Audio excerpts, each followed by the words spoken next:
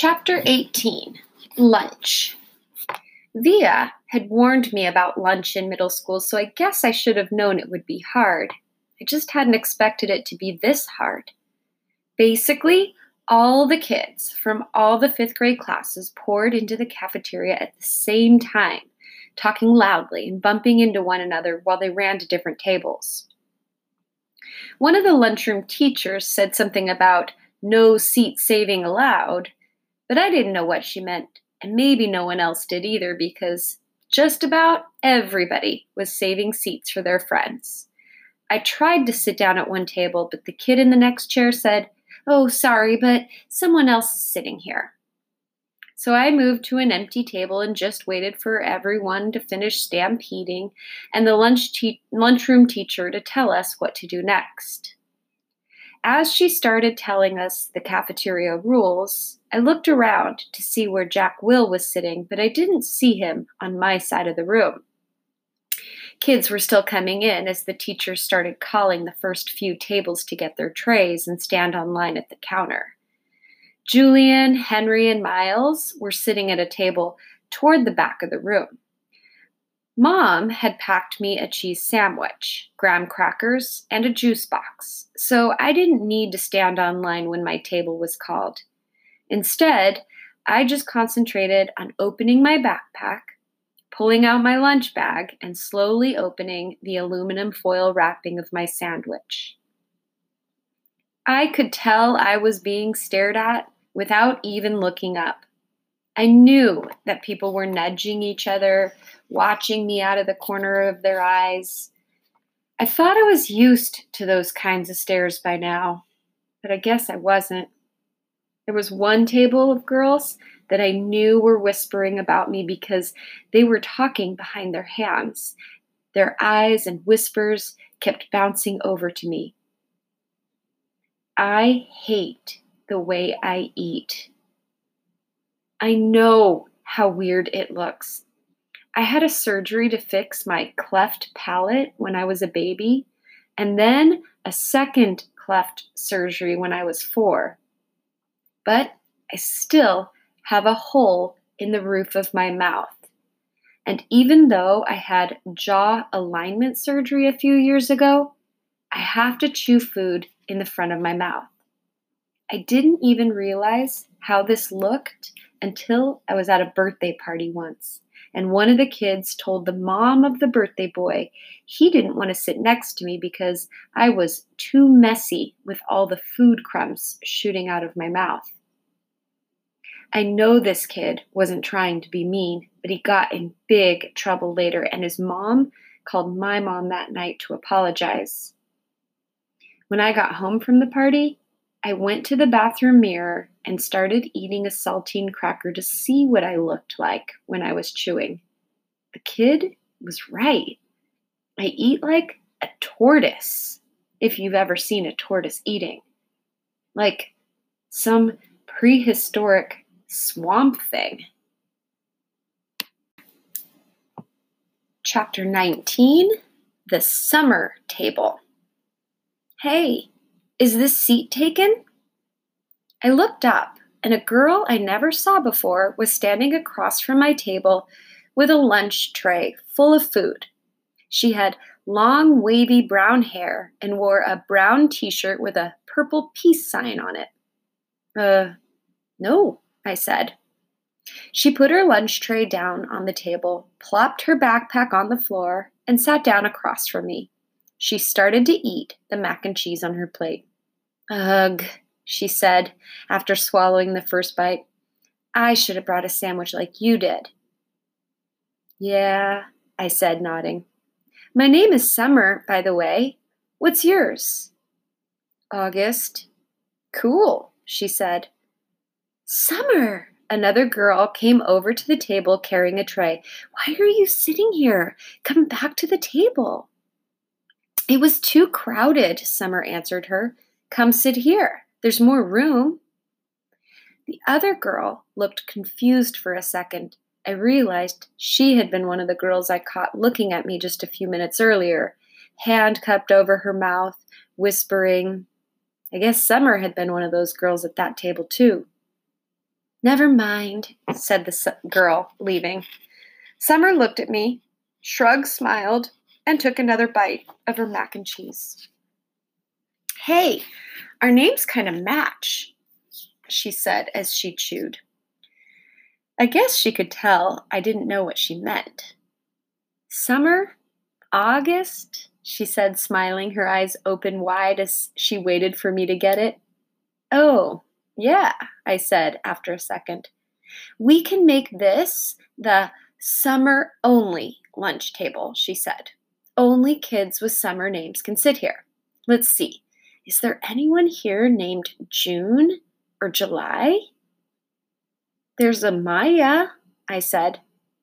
Technically, May is spring, Summer answered. But if she wanted to sit here, we could make an exception. She said it as if she had actually thought the whole thing through. There's Julian, and that's like the name Julia, which comes from the word July. I didn't say anything. There's a kid named Reed in my English class. Yeah, I know Reed, but how is Reed a summer name? She asked. I don't know, I shrugged. I just kind of picture like a reed of grass being a summer thing. Yeah, okay, she nodded, pulling out her notebook. And Miss Petosa could sit here too. That kind of sounds like the word petal, which I think of as a summer thing too. I have her for homeroom, I said. I have her for math, she answered, making a face. She started writing the list of names on the second to last page of her notebook. So, who else? She said. By the end of lunch, we had come up with a whole list of names of kids and teachers who could sit at our table if they wanted. Most of the names weren't actually summer names, but they were names that had some kind of connection to summer. I even found a way of making Jack Will's name work by pointing out that you could turn his name into a sentence about summer, like, Jack will go to the beach, which Summer agreed worked just fine. But if someone doesn't have a summer name and wants to sit with us, she said very seriously, we'll still let them if they're nice, okay? Okay, I nodded, even if it's a winter name. Cool beans, she answered, giving me a thumbs up. Summer looked like her name. She had a tan, and her eyes were green like a leaf. Chapter 20, 1 to 10. Mom always had this habit of asking me how something felt on a scale of 1 to 10. It started after I had my jaw surgery, when I couldn't talk because my mouth was wired shut. They had taken a piece of bone from my hip bone to insert into my chin to make it look more normal, so I was hurting in a lot of different places. Mom would point to one of my bandages, and I would hold up my fingers to show her how much it was hurting. 1 meant a little bit. 10 meant so much. Then she would tell the doctor when he made his rounds what needed adjusting or things like that. Mom got very good at reading my mind sometimes. After that, we got into the habit of doing the 1 to 10 scale for anything that hurt. Like, if I just had a plain old sore throat, she'd ask, 1 to 10? And I'd say, 3, or whatever it was. When school was over, I went outside to meet Mom, who was waiting for me at the front entrance like all the other parents or babysitters. The first thing she said after hugging me was, So, how was it? 1 to 10? 5, I said, shrugging, which I could tell totally surprised her. Wow, she said quietly. That's even better than I hoped for. Are we picking Via up? Miranda's mother is picking her up today. You want me to carry your backpack, sweetness? We had started walking through the crowd of kids and parents, most of whom were noticing me, secretly pointing me out to each other. I'm fine, I said. It looks too heavy, Augie. She started to take it from me. Mom, I said, pulling my backpack away from her. I walked in front of her through the crowd. See you tomorrow, August. It was Summer. She was walking in the opposite direction. Bye, Summer, I said, waving at her. As soon as we crossed the street and were away from the crowd, Mom said, Who was that, Augie? Summer. Is she in your class? I have lots of classes. Is she in any of your classes? Mom said. Nope. Mom waited for me to say something else, but it just didn't feel like talking. So, it went okay? Said Mom. I could tell she had a million questions she wanted to ask me. Everyone was nice? Did you like your teachers? Yeah. How about those kids you met last week? Were they nice? Fine. Jack hung out with me a lot. That's so great, sweetie. What about that boy Julian? I thought about that Darth Sidious comment. By now, it felt like it had happened 100 years ago. He was okay, I said. And the blonde girl? What was her name? Charlotte. Mom, I said everyone was nice already. Okay, Mom answered. I honestly don't know why I was kind of mad at Mom, but I was. We crossed Amesford Avenue, and she didn't say anything else until we turned on our block. So, Mom said, how did you meet Summer if she wasn't in any of your classes? We sat together at lunch, I said. I had started kicking a rock between my feet like it was a soccer ball, chasing it back and forth across the sidewalk. She seems very nice. Yeah, she is. She's very pretty, Mom said. Yeah, I know, I answered. We're kind of like Beauty and the Beast. I didn't wait to see Mom's reaction. I just started running down the sidewalk after the rock, which I had kicked as hard as I could in front of me. Chapter 21, Padawan. That night, I cut off the little braid on the back of my head. Dad noticed first. Oh, good, he said. I never liked that thing. Via couldn't believe I had cut it off. That took you years to grow, she said, almost like she was angry. Why did you cut it off? I don't know, I answered. Did someone make fun of it? No. Did you tell Christopher you were cutting it off? We're not even friends anymore. That's not true, she said.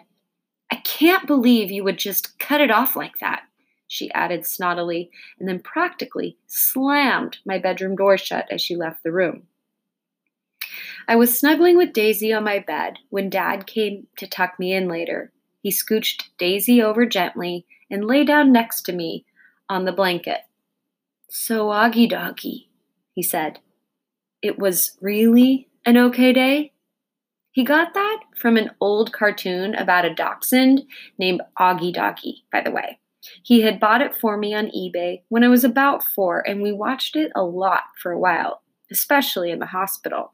He would call me Augie Doggy, and I would call him Dear Old Dad, like the little puppy called the dachshund Dad on the show.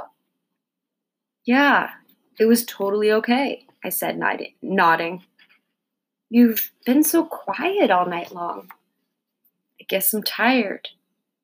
It was a long day, huh? I nodded. But it really was okay? I nodded again. He didn't say anything, so after a few seconds I said, It was better than okay, actually. That's great to hear, Augie, he said quietly, kissing my forehead. So it looks like it was a good call Mom made, you're going to school. Yeah, but I could stop going if I wanted to, right? That was the deal. Yeah, he answered. Though I guess it would depend on why you wanted to stop going too, you know? You'd have to let us know. You'd have to talk to us and tell us how you're feeling and if anything bad was happening, okay? You promise you'd tell us? Yeah. So, can I ask you something? Are you mad at mom or something? You've been kind of huffy with her all night long. You know, Augie, I'm as much to blame for sending you to school as she is. No, she's more to blame. It was her idea. Mom knocked at the door just then and peeked her head inside my room. Just wanted to say goodnight, she said. She looked kind of shy for a second. Hi, Mama, Dad said, picking up my hand and waving it at her. I heard you cut off your braid, Mom said to me, sitting down at the edge of the bed next to Daisy. It's not a big deal, I answered quickly. I didn't say it was, said Mom. Why don't you put Augie to bed tonight? Dad said to Mom, getting up. I've got some work to do anyway. Good night, my son, my son. That was another part of the Augie Doggy routine, though I wasn't in the mood to say, good night, dear old Dad. I'm so proud of you, said Dad, and then he got up out of the bed. Mom and Dad had always taken turns putting me to bed. I know it sounds a little babyish of me to still need them to do that, but that's just how it is with us. Will you check on Via? Mom said to Dad as she lay down next to me. He stopped by the door and turned around. What's wrong with Via? Nothing, said Mom, shrugging, at least that she would tell me, but first day of high school and all that.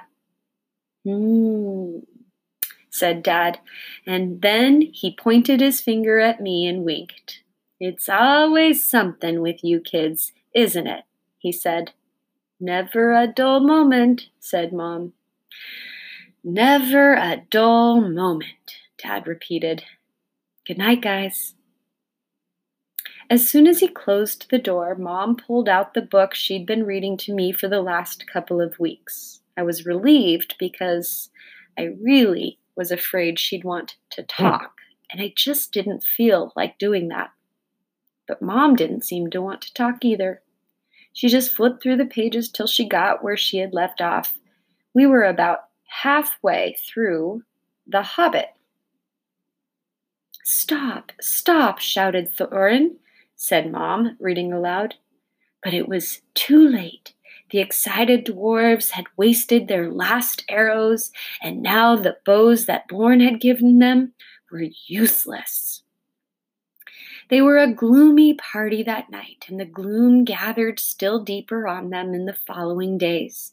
They had crossed the enchanted stream, but beyond it, the path seemed to straggle on just as before, and in the forest they could see no change. I'm not sure why, but all of a sudden, I started to cry. Mom put the book down and wrapped her arms around me.